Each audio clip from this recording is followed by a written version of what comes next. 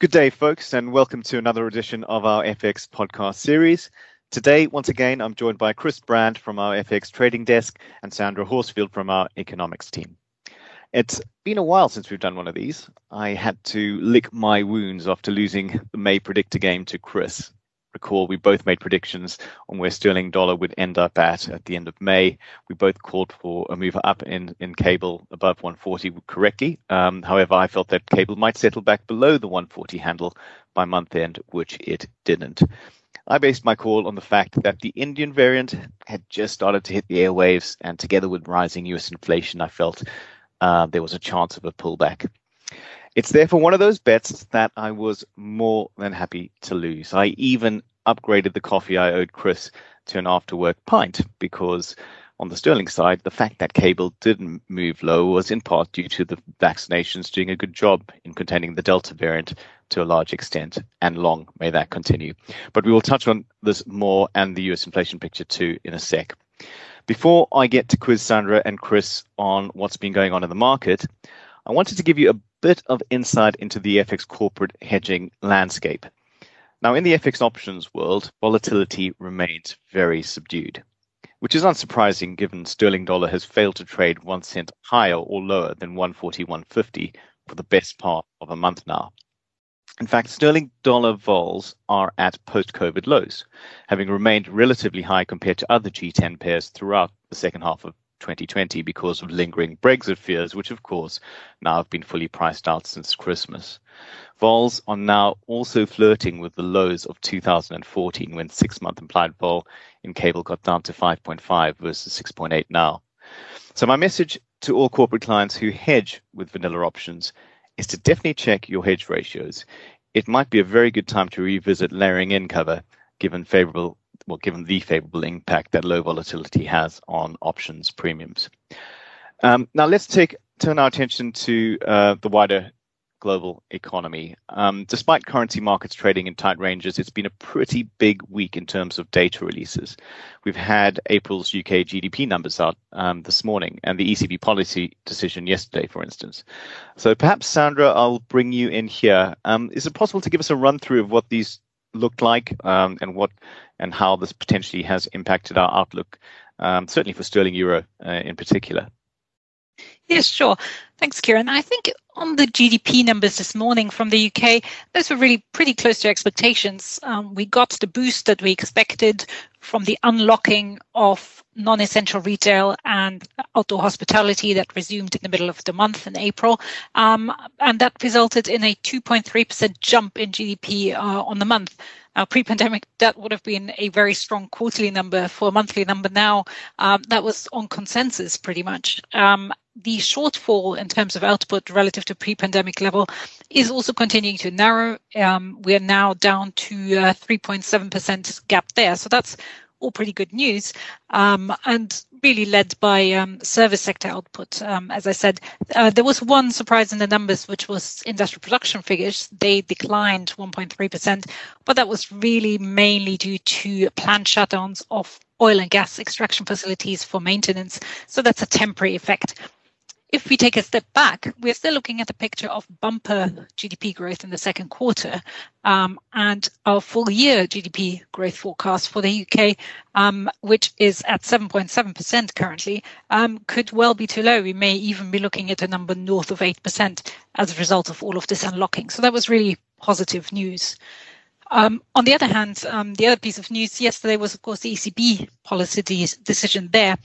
We didn't get a change in rates. We didn't get a change in terms of the overall scale and time frame for the quantitative easing program. So that was all much as expected. Where there had been more uncertainty was about what the ECB would do with its PEP purchases. Remember the March meeting, it had scaled up the pace of asset purchases in light of concerns about the outlook. This time around, they maintained this faster pace, which came as a bit of a surprise to us, despite the fact that they upgraded their growth and inflation forecasts. Now, we had Lagarde summarizing this as a steady hand type of decision. It clearly wasn't a unanimous one, though. And I think that's something that will bear watching for the time being. We'll probably get some more comments from the dissenters. and also some clues as to where exactly the limits to tolerance for higher inflation are. We had some comments this morning from Huysman from the ECB saying that if inflation were to be above 3%, that would cause a rethink of the strategy. So that's really the two main events we've recently had. If we put this together in the currency perspective, I think the strong performance of the UK economy, coupled with a pretty dovish ECB, could point in the direction of more sterling strength. But neither of the two, neither the data nor the ECB, were really a big enough surprise to alter the picture much. Great, thanks, Sandra. And I think the other thing that we probably should pick on as well, given the week's releases, was the US inflation numbers. And maybe I can bring you in here, Chris. So we had the CPI US inflation numbers out this week, and prior to this, there's obviously been this inflation is transitory pitch by most Fed members, although we're beginning to see a few cracks there, I think. How did this pan out for you on the trading side of things? And what does the outlook look like in terms of its impact on sterling dollar? Yeah, well, I think from our side, we're really kind of waiting for the FOMC next week. I think this is going to be the real key bit of information we're looking for the next part of the direction. So they're going to be publishing updated projections on interest rates, employment, and also the inflation. And I think it might be the first update they've done since March. So we're all waiting for this on Wednesday to see what they come out with and see what these update projections are. I do expect them to still say that the inflationary pressure is temporary. I don't see them changing that for rhetoric just yet. But we'll certainly have quite a lot of focus on Powell when he speaks afterwards. I think one other was mentioned earlier is that what the ECB was saying, that they need to see inflation over 3% before they rethink. And I think that's the same for a lot of CBs. They're quite happy to see inflation run higher. But I guess you get to that point where how high is high and when they become uncomfortable and what levels is they need to get to in the inflation before they actually start changing their tune a little bit. But I would say pretty much most central banks are in the same position at the moment. So it's a wait and see from them, and I think it's a wait and see from us as well while we wait to see what they say on Wednesday. And Sandra, from your side, anything on US inflation? Yeah, I think it was interesting that the numbers again were an upside surprise, not quite to the same extent as we had in the previous month, but still very strong numbers. Yet the market reaction was quite different this time around. I think the main reason for that is that markets have seized on inflation strength being largely confined to certain pockets. In particular, used cars and airfares were the really strong drivers of the numbers. That said, there were some stronger numbers in new cars, in clothing prices, and in furniture prices too. So it's not entirely the case that it's just something very specific, but it's still pretty contained, and that's really driving the market. I think I would pick up also on Chris's point on the FOMC being the main news item to look out for. Yes, we will get these new inflation forecasts. We will get new growth forecasts.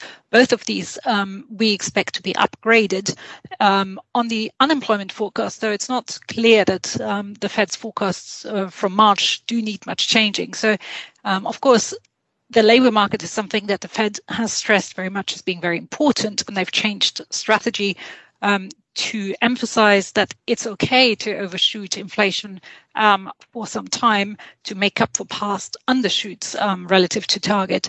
How much of an overshoot and how long for is acceptable is much less clear, though, and what constitutes substantial progress, as they've been calling for on the job front, is equally unclear. So any comments there could trigger some market moves. Now, the other thing to watch out within those forecasts will be the so-called dot plot, in that you see how individual FOMC members see rates evolving. In March, we had 4 FOMC members projecting that rates should be hiked already from 2022 onwards, and a further 3 from 2023. What is the situation now in light of the inflation numbers? Well, that will be the key question to watch. Will there be more joining this camp? And will that put pressure on Powell regarding tapering, given that tapering should, of course, in all likelihood be completed before rate hikes themselves begin? So that's really the main things to look out for next week. That's very interesting, and certainly one we'll be keeping a close eye on. The other thing that we just cannot failed to mention really in any of these podcasts is the COVID picture. So I'm interested to, again, just maybe get your thoughts, Sandra, on what the kind of current state of play is with regards the Delta variant, and maybe you can run us through the numbers of where we are and whether our economist and our desk feels that this is something that potentially could have an impact on June the 21st. Of course, I think the COVID numbers themselves, in terms of case numbers, have gone up pretty rapidly, and that is clearly a concern. We've now had a couple of days of well above 7,000 new daily cases. The 7-day moving average, which is probably the thing to watch most closely, is up 63%. That's not a pretty number. Delta is clearly behind that. Matt Hancock indicated that it now makes up 91% of the new cases. And the question is now, is there going to be a disconnect between cases on the one hand and hospitalizations and deaths on the other, thanks to the vaccines? And that's something that's the jury is still out on. So more time may be needed to be able to be certain about that.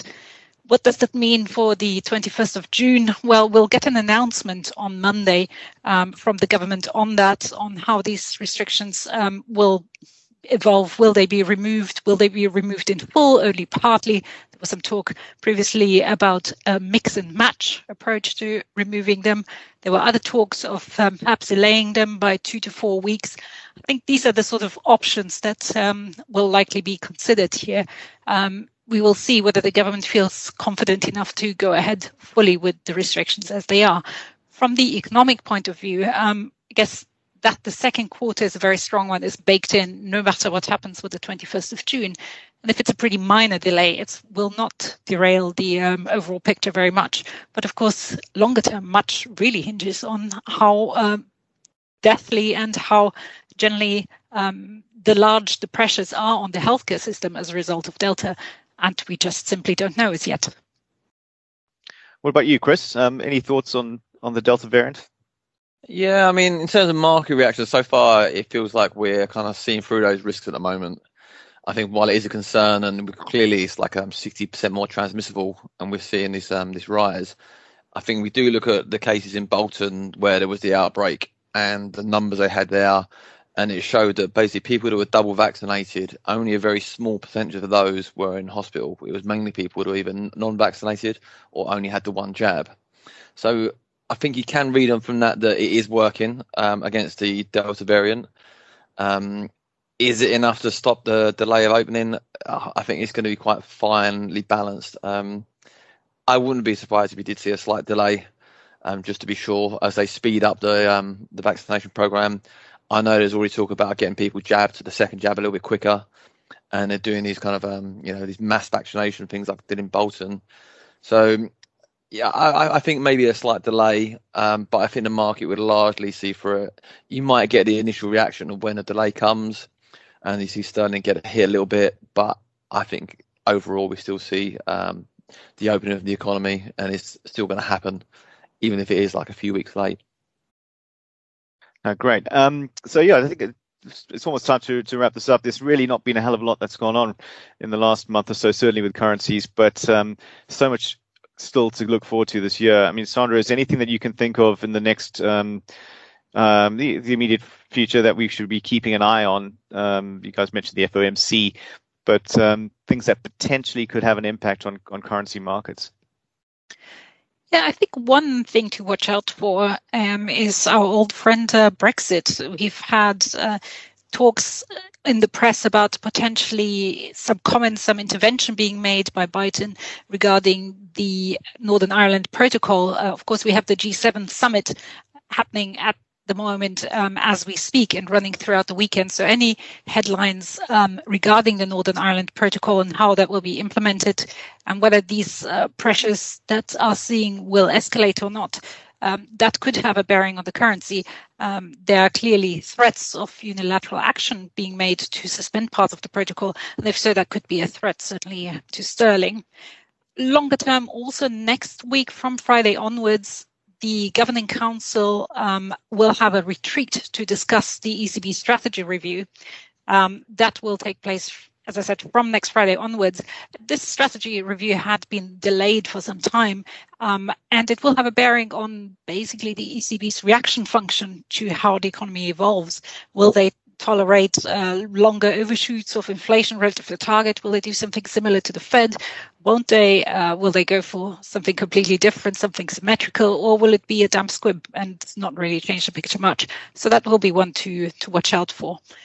On the data front, next week will be a pretty big data week in the UK again. We have the labour market numbers due, we have the all-important CPI numbers due, and we also have retail sales figures. So there'll be plenty to keep us going there next week, and any of these, if there are substantial surprises, could also trigger change in the currency. That's great. And finally, Chris, just from your side, again, I always like to wrap up with some technicals. Sterling euro and sterling dollar remain the two big ones that our clients focus on. So, any important levels that you're seeing on the technical front there? I guess in the short term in sterling euro, you got around a 115.70 support, but with the stronger coming in around 114.50. While resistance comes in around 116.80, 117.20, with the real strong resistance around a 118 level. In cable, we keep seeing some really good selling interest above 142. Every time we sort of pop up there is quite a lot of large selling activity comes in. So it's been a struggle to break higher. But we are still in an upward trend, I think, and we have some decent support around 140. So I think we need to break above that 142.48 previous high if we want to see a new higher range, and the next resistance from there really is the kind of 145.50, 60 area. That's great. So I think from my side, I think we given I've lost the last bet, and I think don't like losing, as you know, Chris. I'm gonna set up a new challenge for all three of us this time around. Let's go with sterling euro. One word answers, no need to back it up, but where do you think sterling euro will fix by the end of June? Sandra? I'll go with 116. What about you, Chris? I'll go for 117.50. Ooh, I'm going to be the bearish one again. I'm going to go 115.80, quite close to Sandra, but a little bit low. All right, so let's see. Chaps and folks, that's a wrap from the three of us. Until the next one, thanks again for listening, and we'll speak to you soon. All the best.